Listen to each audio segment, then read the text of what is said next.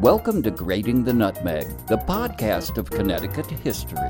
Brought to you by the State Historian and Connecticut Explored, the magazine of Connecticut history.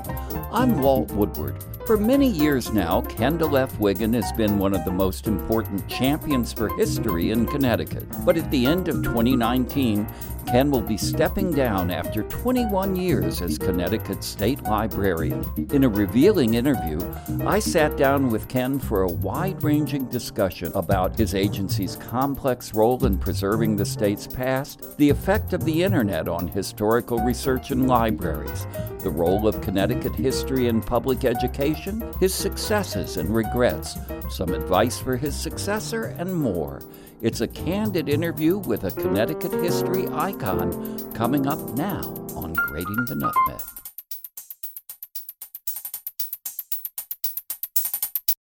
At the end of this year, Kendall F. Wiggin is retiring as the State Librarian of Connecticut, a position he's held since October 1998. Ken is only the 10th state librarian in the 150-year history of the state library. And thanks to the internet, he's guided the library through one of the greatest periods of change and transformation in its history.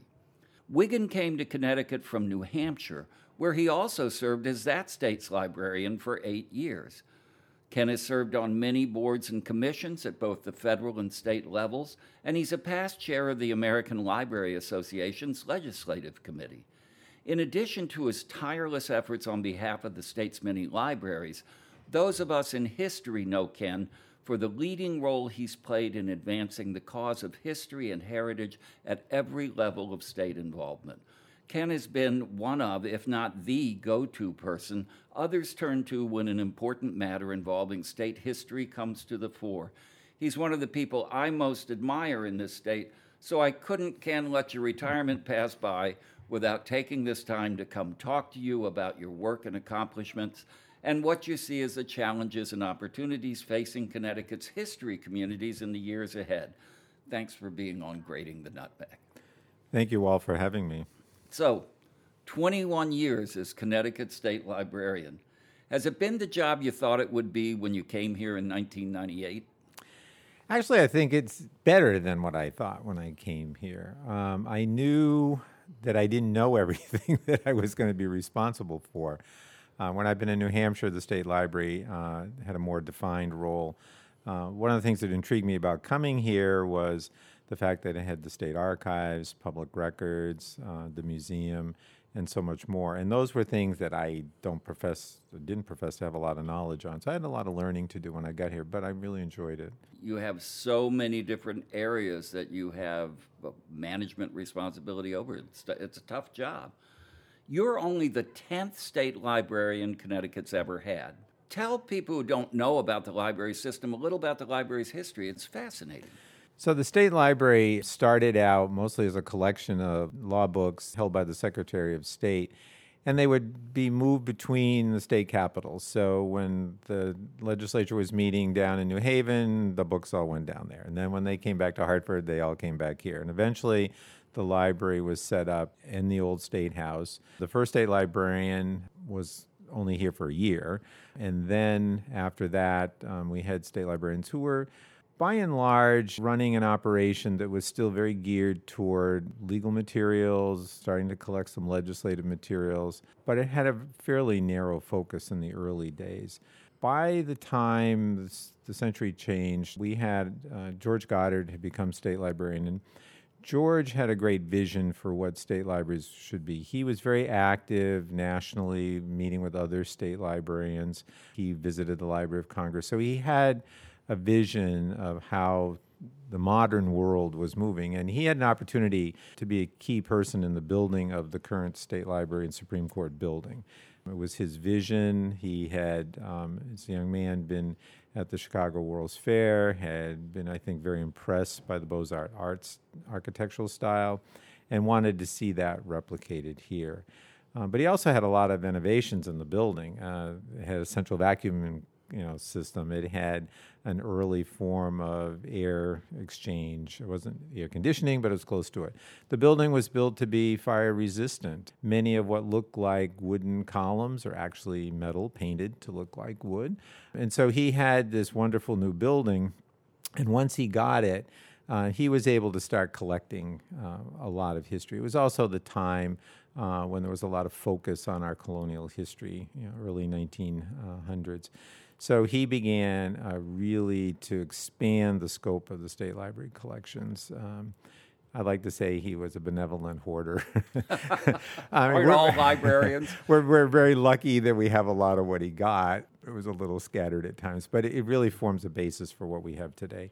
And he did a lot of work. He, and the high technology of his time was photostatting. And so he began to, if he couldn't get the papers to be donated to the library, he would photostat them and give the originals back. So we have a large collection of material. And then microforms came along after that. But the photostatting was like the technology of the time. It was interesting. I just did an entry on Goddard for Today in Connecticut History, and it was fascinating to study this guy. He really was a kind of force of nature during his era. And you may not know this, he moved the library over from the state capitol to the new building on the 10th anniversary of the day he was hired. He was very into, that kind of thing. Anniversaries and dates of things were important to him. And then later, after George passed away, he was the only state librarian to lay in state. His funeral was held here. Then in the early 60s, the federal government started supporting public libraries, and there was first federal funding for libraries. And each state had to have what was called a state library agency to administer the funds. And so there was a little discussion, shall I say, in Connecticut as to who was going to do this. Because at the time, public libraries came under the Public Library Commission, which was in the Department of Education. And they had been working with public libraries since about the early 1890s. And so there was some state support in those days for public libraries. And so long story short, it ended up under the state library. And so that expanded the mission of the state library considerably. And in between, the state archives had become a reality. Public records were taking more of an important role. So the state library began to grow exponentially. And of course, since you've come here, the internet has become this huge factor in all of our lives. When you started as state librarian, only 41% of Americans ever went online. And of the 57% who'd never gone online, I checked this out with Pew, 8 out of 10 didn't think they were missing anything. Did you know when you came here that the internet was going to be as big a change maker as it has been? So let me just back up a little. When I started in New Hampshire, one of the first things I did was send a memo to my reference department asking about this thing called the internet. And I still have today the response from the reference department trying to explain to me what the internet was. I think we were beginning in those days to have some inkling of what it could do, but I think by the time I came here, we were beginning to realize, okay, we could have this thing. It wasn't even websites weren't even. We were talking about a gopher. The federal government was starting to look at this. How do you put information up online? And we didn't know a lot about that, but I think the library community could visualize all the things we could do, at least to share information. I think the public use of it was not in the early thinking, but how as institutions could we share resources? How could we get more information out? So you started out thinking, how can we as an institution take advantage of this? And right. Now it's become the dominant change agent for many people. How did you as a state librarian shepherd all the agencies you have supervision over to manage this new technology? That's a really good question. We had committees here in the library to start working at it. We also were active with the state's first website committees because we brought the skill set that libraries have in how to organize information, which is still key. I mean, the internet isn't organized. People organize it. And I think we began to realize that. So we were looking at different fronts. It was how to present the State Library on the internet, how to have people begin to see what we have, very basic stuff at first. The other aspect was we began to realize this is a way to deliver information. So digitization was coming about. And digitization has changed a lot over time. In the early days, I think we made an effort to really, take our time. It wasn't just, scanning the document or imaging it. It was also creating all this metadata. And we treated it much like a book. So we'd spend a lot of time on one item. And then you begin to realize you have millions of items. And how are you going to do this in a more efficient manner? So the way we do things has changed a lot. But there's still concern about making sure people can find that. The other thing is now managing expectations.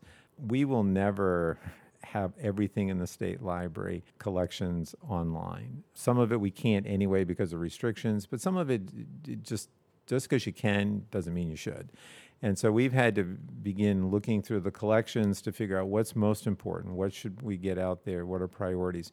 So because we're strapped for resources, we have to keep prioritizing that. But we've partnered with Ancestry over the years, we've partnered with Family Search over the years and others to help us get digitization done. So it's been a joint effort. Have there been any major either innovations or moments along the way where you're saying, wow, the library is really changing because of this? Yes. I mean, I think, where George had the photostat machine, we have these really super cool scanners. It's mostly digital capture now, but they're really like changing the way we do things. And I think they've allowed us to put more content out there. I think there's also a greater awareness by people, are becoming more aware of what we have, which has actually driven more people to visit. By putting finding aids and other things online, people say, and they either, contact us electronically or they come in personally and use the collections. I suspect most people don't realize how big a role the state librarian and the state library plays in preserving, promoting, inspiring, and educating people about Connecticut history. You really are one of the fundamental historical institutions in the state. Tell us about some of the programs and initiatives that are centered in the state library system. Yes, one of the things we're not really historians. We are the collectors and the keepers of the raw material of history. So all those primary source materials, we are always actively looking for and expanding. We've also begun to focus using centennials and celebrations and anniversaries to focus on things.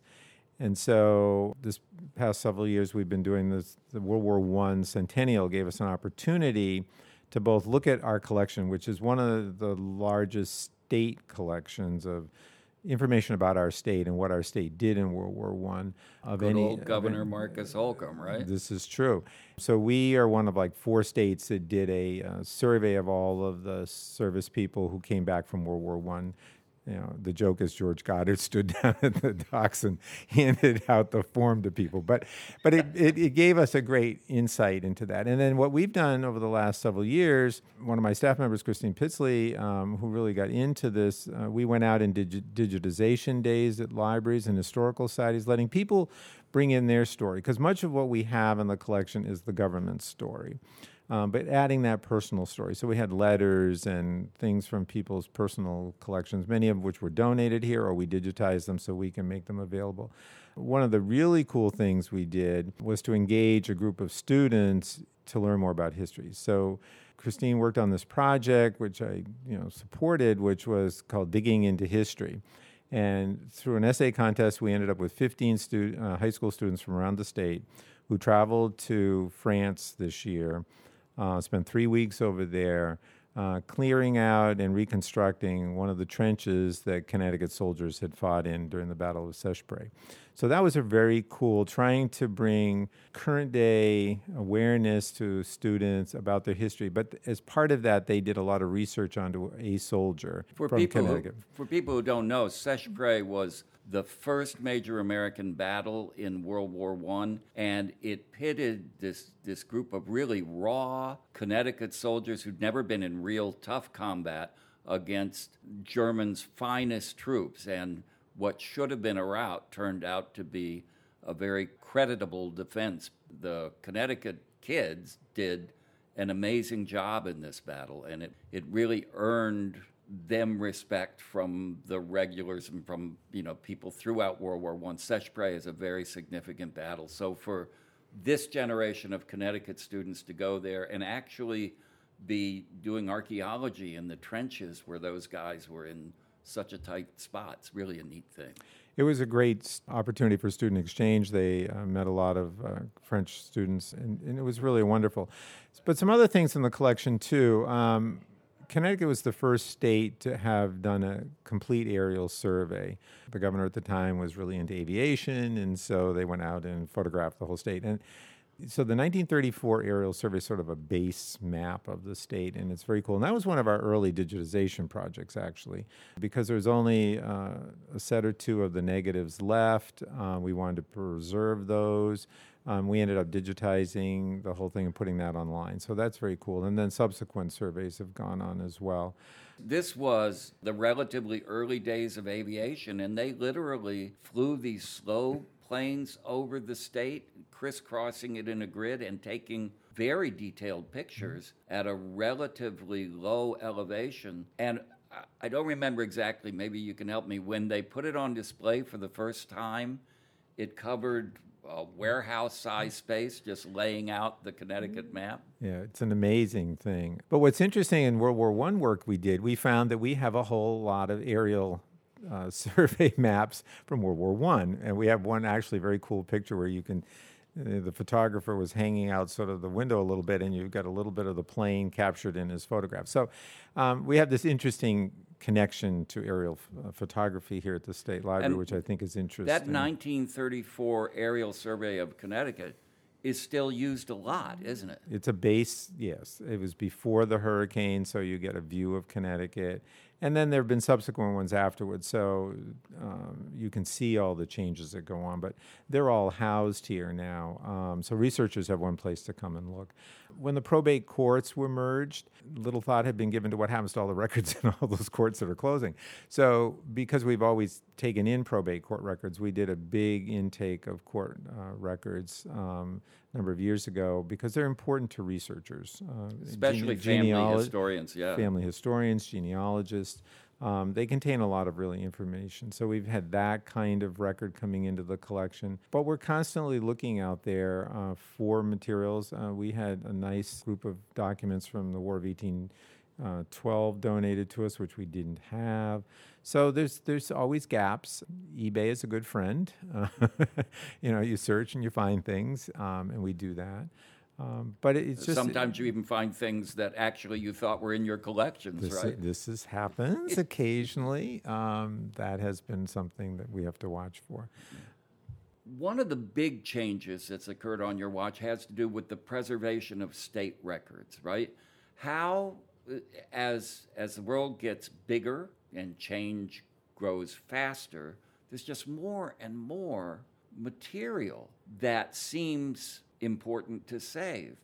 But how do you do it? How do you even manage that fire hose of information that never stops? It's a really good question. And while my predecessors did fairly well with paper documents, and the archives has established policies of what they collect, the Public Records Office establishes retention schedules for how long records need to be kept, and then working with the archives, some things end up permanently maintained. So paper is something we've been working with for a long time.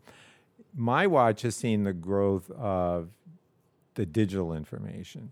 So suddenly we have emails replacing the paper. So whereas people used to write a letter to the governor, some people still do, but the majority of people send email. So the challenge for us, particularly Governor Malloy's administration was one of the first that was really into the technology era with social media accounts, which we then have to preserve, and all of this new stuff that we had never done before. We've been partnering with the University of Connecticut to create a digital archive because it's challenging and still not totally clear how we're going to save all this electronic information. And a lot of it doesn't need to be kept. So we're constantly trying to work on, get rid of that email that says there's a party in the break room at 2:00. We don't need that. That is always so risky because I'm as a historian, one of my hobbies is to study indexes.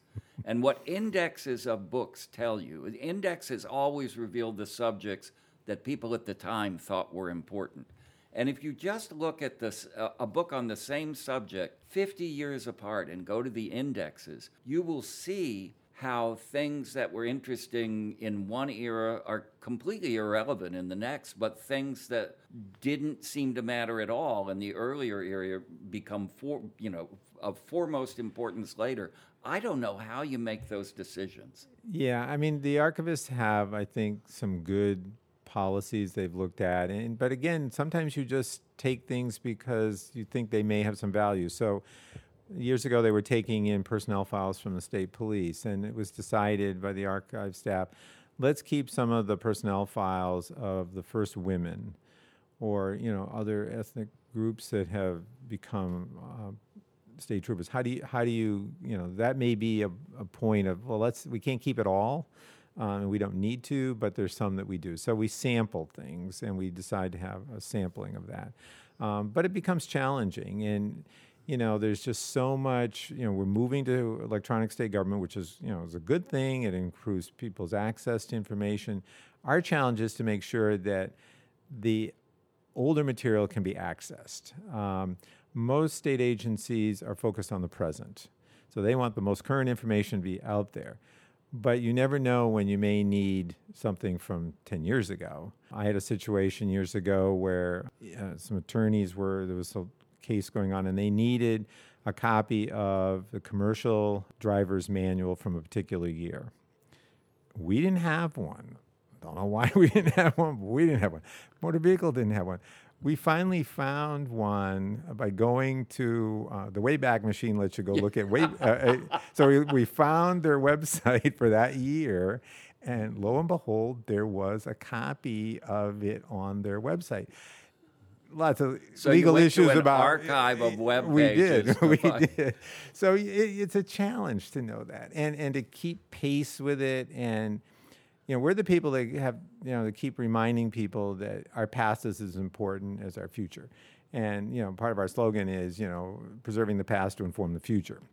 So we do have to make those decisions, and we can't keep everything either. What's the best way to make sure you never miss an episode of Grating the Nutmeg? Well, if you use a smart speaker like Alexa or Google Home, all you have to do is say, Alexa, play the Grating the Nutmeg podcast. That's right, just say, Alexa, play the Grating the Nutmeg podcast. And in seconds, our latest episode will stream over your smart speaker. Of course, you could embellish with a little something like, Alexa, play the Grating the Nutmeg podcast on iHeart. And that would work too. Anyway, you say, Alexa, play the Grating the Nutmeg podcast. Your smart speaker should connect you to the latest Connecticut history story on Grating the Nutmeg. It's so simple, even a child can do it. They play the Grating the Nutmeg podcast. Play the Nutmeg podcast. Here's the $64,000 question, it seems to me. Are we, in making the decision to digitally preserve information using certain technologies today, locking those in as the formats of the future? Or what's going to happen to all this information when the technology goes on to the next generation? I'm thinking of all those 5 and 8 inch floppy disks that we started the computer age with that are now mostly meaningless. We got them. Yeah. Do you have anything to play them on or to use them Well, on? and actually, that's why we do keep some old equipment. And there are some vendors out there that, realize that people need to transfer things. I mean, we've transferred things from film to VHS to CD, whatever. That goes on. But it is a challenge. And, the integrity of the files Yeah, and is every always time you do that, there's got to be a filtering process too, right? always an issue. We're trying to build a repository, and I mean, we're not the only people in the world doing this. A lot of archivists and others are involved in this, but, will we be able to move to the next version of PDF? Will we be able to, and we already know some formats are already so out of date. A number of years ago, I attended a program at the National Archives. They were faced with all kinds of proprietary software. They had all these great maps, if you will, electronic digital maps that NASA had taken on various space probes. But nobody could look. They had the files. They didn't know what to do with them. But nobody could open So them. they brought in a lot of people to backward engineer things so that they could look at those. I mean, in theory, bits and, you can always look at them at some point. But it is a concern. And trying to get things into standard formats is the best we can hope for. And some things degrade more than others. We are also concerned about, the provenance of things. And so we acquired a fancy new forensic software system that allows us to access Governor Malloy's drives from his, from the administration's drives without writing anything to them or corrupting any of those files. Because that's something, when you open up a file, you've added some new metadata to it. And we don't want to do that. So those are like things people don't think about, but my staff thinks a lot about, and I think are doing some great work in trying to make sure that, we're going to be as good 50 years from now in producing our digital information as we are with our paper files. Has the pace of change in technology, is it increasing or is it stabilized somewhat? It's increasing in that, there's all these new apps to do things. I think the core stuff is still fundamental, but how people access information and their expectations on being able to use whatever their latest, app is to get at stuff. That's a challenge for government. It's a challenge for anybody making information out there. And it's not going to get a lot better, I don't think. One of the things you've been a real champion of as state librarian is the teaching of Connecticut history in our state schools. Do you think we've made progress in that area? I think we've raised some consciousness over it, but I do think that it's something that I will continue to kind of pursue as well. I just think it's a fundamental piece. I know teachers will tell you that, well, we do touch on that when we're teaching this or that. But I think the state's history is so important. And we're a state of immigrants, so there's constantly people coming into our state that need to know more about our state. And I think the more they knew about our state, the more they would be, happy to be here. And I think that assuming that Connecticut history is being taught is not you can't make that assumption. And so I think that just trying to, and it could be brought in if you're doing an economics class, look at the industry in Connecticut. Look at all of the things you could bring into that conversation, but it's about Connecticut history. So how do we embed Connecticut history? Not just require, I've got to, read Walt's newest book or whatever. I think that should be required. But, and you and I both know there isn't really a good modern history of Connecticut. Right. So that's another problem. But I do think that we could, through the legislature, make it clearer in a state that doesn't have a prescribed curriculum for anything, and we don't tell school districts what to do. But I think incenting school districts to really think about teaching both their local history, which is as much a part of Connecticut history as the state's history, but getting that embedded in what these kids are learning. We've certainly seen in the new curriculum frameworks the desire to do that and an expressed intention to do that, but really implementing it is the test, and it's hard. And I'm one of those people who is looking forward to some extent to your retiring because I already know you've picked certain things you want to work on when you're done, and it'll be great to have you able to focus on them. Another issue of real importance to history researchers is access to historical records, a debate that's often focused on medical records of people from many years in the past. Now, why has this been such a contentious issue? So a little background first. The State Archives collections, there are things in the collection that are restricted for various reasons. We certainly are not going to give out people's Social Security numbers. Those are protected, and we do a lot of redacting when we make things available. And there are some things that by statute have been closed for periods of time. But what we're finding is that as time goes on, there's a lot of records people would like access to that had different restrictions, and sometimes we question what those restrictions are. What specifically has happened is the State Library, the State Archives does hold a lot of information from all state agencies, and those included state hospitals over the course of the history of the state. And we may have registers of who was admitted to a state hospital, and there may be an indication next to them of why they were admitted. A condition. In theory, that's a medical record.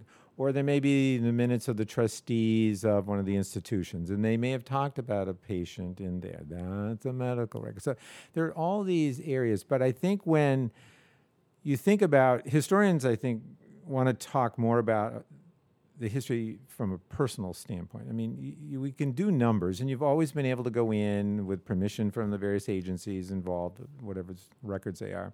Let's say it's mental health. You can go in and do statistical work. If you've got a legitimate research, question, you can go in and do statistical reporting. But the historians, and started in the Civil War with Matt Washauer and his students at Central State University, wanting to know more about these soldiers who came home from the war, because post-traumatic stress is not something new. We just call it different things. So he started looking at Civil War records, and that opened up a can of worms and got a lot of pushback. He was able to see those records. Students were able to use those records. But not too long after that, legislation was passed, very last minute, very controversially, that basically closed all these records forever and ever. And we may not even have a reason now, but if there's one in the future, it'll be added. So this has put a crimp on things. And I just feel that, now we've got World War I. We've been studying World War I. There are a lot of World War I soldiers who may have been in a state institution. It would be nice to learn a little bit more about them. So we may have everything up to the point they went in the service, their discharge papers. Then we lose them for a little bit. And then we get them back in later in life because they may not have stayed in the institution their whole life.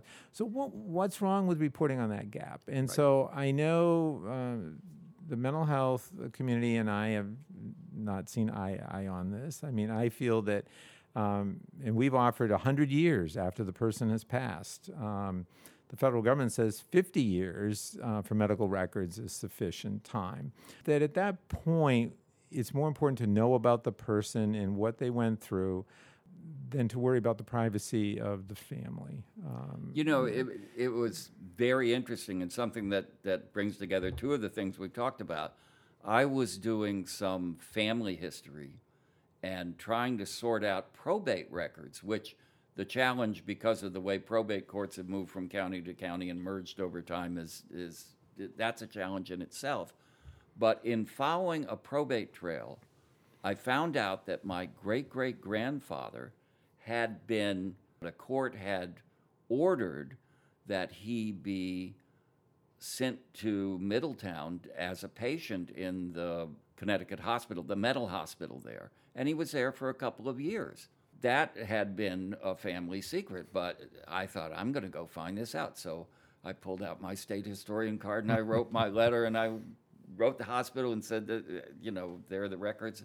Anyway, it involved a kind of torturous process of, even as the great-grandson of the person, finding out what they had and getting access to it. And it was incredibly revealing. It was useful. It filled in a lot of gaps in the records. But there was a point when I thought somebody was actually trying to bait me to see if I was really who I said I was. And one of the arguments also has been that it was poor people who ended up in state hospitals, and it's not fair that their records should be made available when people that went to private institutions don't have that. But private institutions can make their records available as well. But you just made a good point. A lot of people were put into state hospitals not because they were poor, but either through court order or families wanted them committed. So commitments are all over the place. My other thing is that I think it's important. These are state-run institutions, and part of the reason we collect all of the information we keep about state government is so that the public can know how well their state government is doing. And if you can't look at a lot of this information, you have no idea, were these people well taken care of or not? I'm not saying they weren't, but I think when you hide all of this, it creates doubt. And I think the more we have open records, one of the things that impressed me when I came to Connecticut was the fact that you had such a great open records law in this state. And I've seen in my 20 years that eroded. More and more times we put restrictions on things, and I can understand some of it, but some of it is done in a way that it's like forever. And if that's the case, why do I keep these things? Yeah, it's just wrong to do that. It It is bad for the production of knowledge. It's bad for the kind of humanistic understanding of other times. And there is a certain point where I feel badly for my great-great-grandfather, and I probably got some of that gene pool. There are people who think I've got a lot of it. But the point is, I'm not embarrassed about his mental illness, and we're not supposed to be embarrassed about mental illness, so why not let the sun shine in? I agree with you, and I hope the legislature will, over time, begin to open more records, or at least let the state archives records be open. I can understand if an agency wants to hold some records, but in some cases, there are known, even living relatives, and they're holding on to those records, and it's like, it just begs the question, why? I thought for a minute you were going down the no. No. So, Ken, you've done this for 21 years, and you've done it really well. Looking back on a generation of state librarianship here, what do you see as your biggest successes? Keeping the agency going. Well, it's been tough. When I was first here, the state's financial situation was better, and we accomplished a lot of things early on. We have statewide electronic resources, statewide databases, if you will, that are available to every student in the state, private and public, schools, high schools, colleges, whatever, and the general public. So that's been a way we've really taken a limited amount of state dollars, stretched it, and made all that available. So the development of the Connecticut Education Network, which I was part of that conversation, working with Governor Rell, but expanding the resources. So that was I think, a big important thing. We've been able to maintain public library construction funding, which I think has seen a lot of really innovative things happening in public libraries through that program. So, maintaining those, I think, has been a success. I think the establishment of the Historic Documents Preservation Fund over time. For people who don't know that, explain it. Yeah. So what happens is you pay a recording fee on all land recordings. There's a small fee attached. And part of that money is kept with the town clerk for maintaining their records.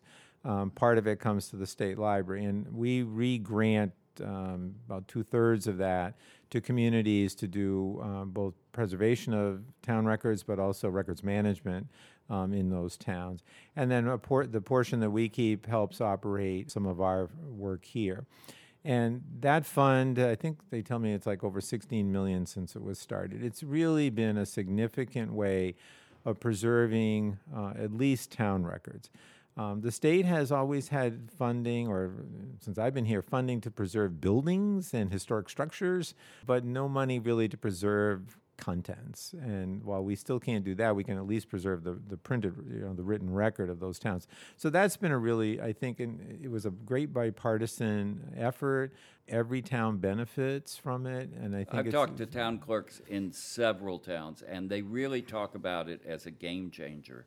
And there really is just an improvement in the way things are organized, the way things are preserved and protected in a lot of places. It's a great program. Well, and when you think about the land records that are held by our town clerks, I mean, that basically is people's wealth. All of your land, I mean, if you can't prove you own your property, that could be very hurtful to you. So maintaining those records, we've done a lot of work through the fund to make sure those records are stable and there.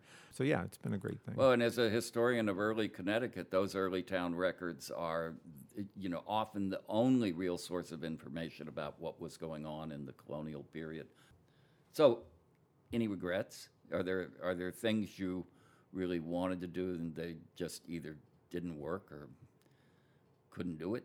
I guess we always have regrets. I think one of my regrets is we were never able to get the funding we needed to really revamp the museum. We've been able to, and I was talking to the museum staff, we've been able to have a pretty aggressive acquisitions program going. We have private funds, funds from the sale of things years ago, that are able to allow us to buy. So we're keeping the collection is great. What we've not done a great job in is exhibiting our collections. This is a really interesting conundrum, isn't it? The state has an endowment, but or the museum has an endowment, but it's restricted to acquisitions. Correct. So, which is good because it does keep these wonderful things coming into the collections, but it's really hard to fund their display and the public engagement with them. Well, I mean, it's been frustrating to see the state funding museums other than their own state museums. And I'm not the only state museum that's been lacking for support. And you would think that they would want their flagship museums to shine. And that has been a frustration to me and probably one of my regrets that I wasn't able to get the funding that we really needed for that. And I just think there's things we could have done, the cutbacks like in our support for public libraries. There's some services there that, really need more support than we have the ability to support. And that's unfortunate. I am very pleased and proud that we've been able to build a new ebook platform in our state. We've been resisting the ebook publishers and their price wars. And we're starting to roll out this new app that the public can, hopefully get more access to and we're building a large state ebook collection. But no, I don't have a lot of, really a lot of regrets. It's always things. A colleague of mine said one day, "You're never going to get all the projects done you want to get done before you retire," and I'll never get them all done. Indeed. One of the things that I and others around the state have most admired about you is your remarkable ability to handle the changing political tides in this state. You've served governors from both parties in good times and bad. Through it all, it seems that the state library has fared relatively well compared to a kind of economic crises many agencies have faced over the years. And we all really wonder, how'd you do it? This is not an apolitical state, but you seem to have managed to please everybody. Well, I think what I've tried to do is what my predecessor had done. The state library is there to serve all three branches and all of the citizens of our state.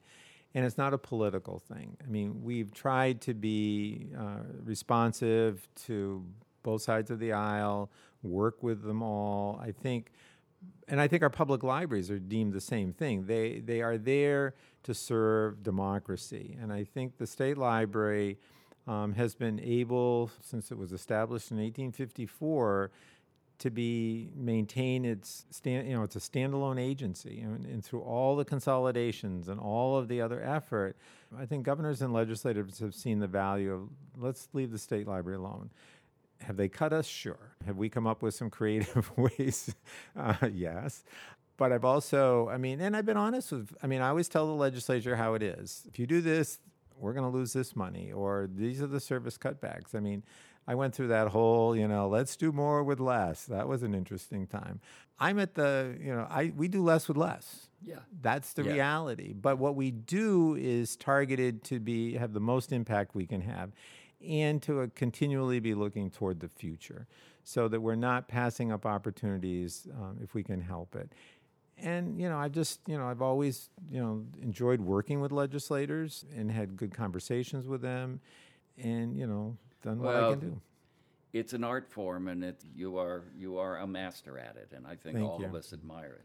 So, a month, 6 weeks from now, you'll never turn in your library card, but I don't know what the equivalent of hanging up your spurs is. But let me ask you this.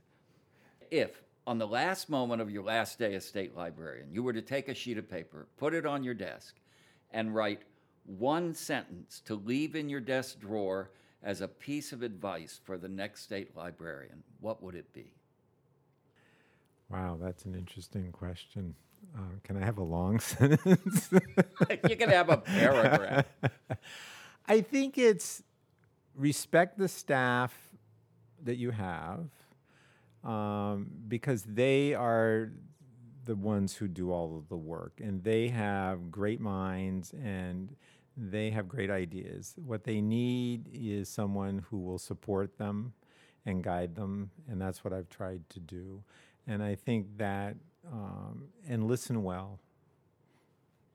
You have listened well, you have guided well, and having worked with you for 15 of those 21 years, or a little more than that, you've been an inspiration to all of us, and the state owes you a lot. Ken, thanks very much. Thank you, Walt. It's been my privilege.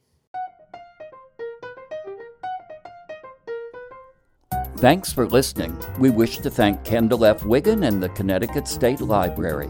For more great Connecticut podcasts, subscribe to Grating the Nutmeg on your favorite podcast app, or just say, Alexa or Google, play Grating the Nutmeg podcast on your smart speaker. For more great Connecticut history stories, read or subscribe to Connecticut Explored at ctexplored.org. This is State Historian Walt Woodward, hoping you'll join us next time for another episode of Grating the Nutmeg.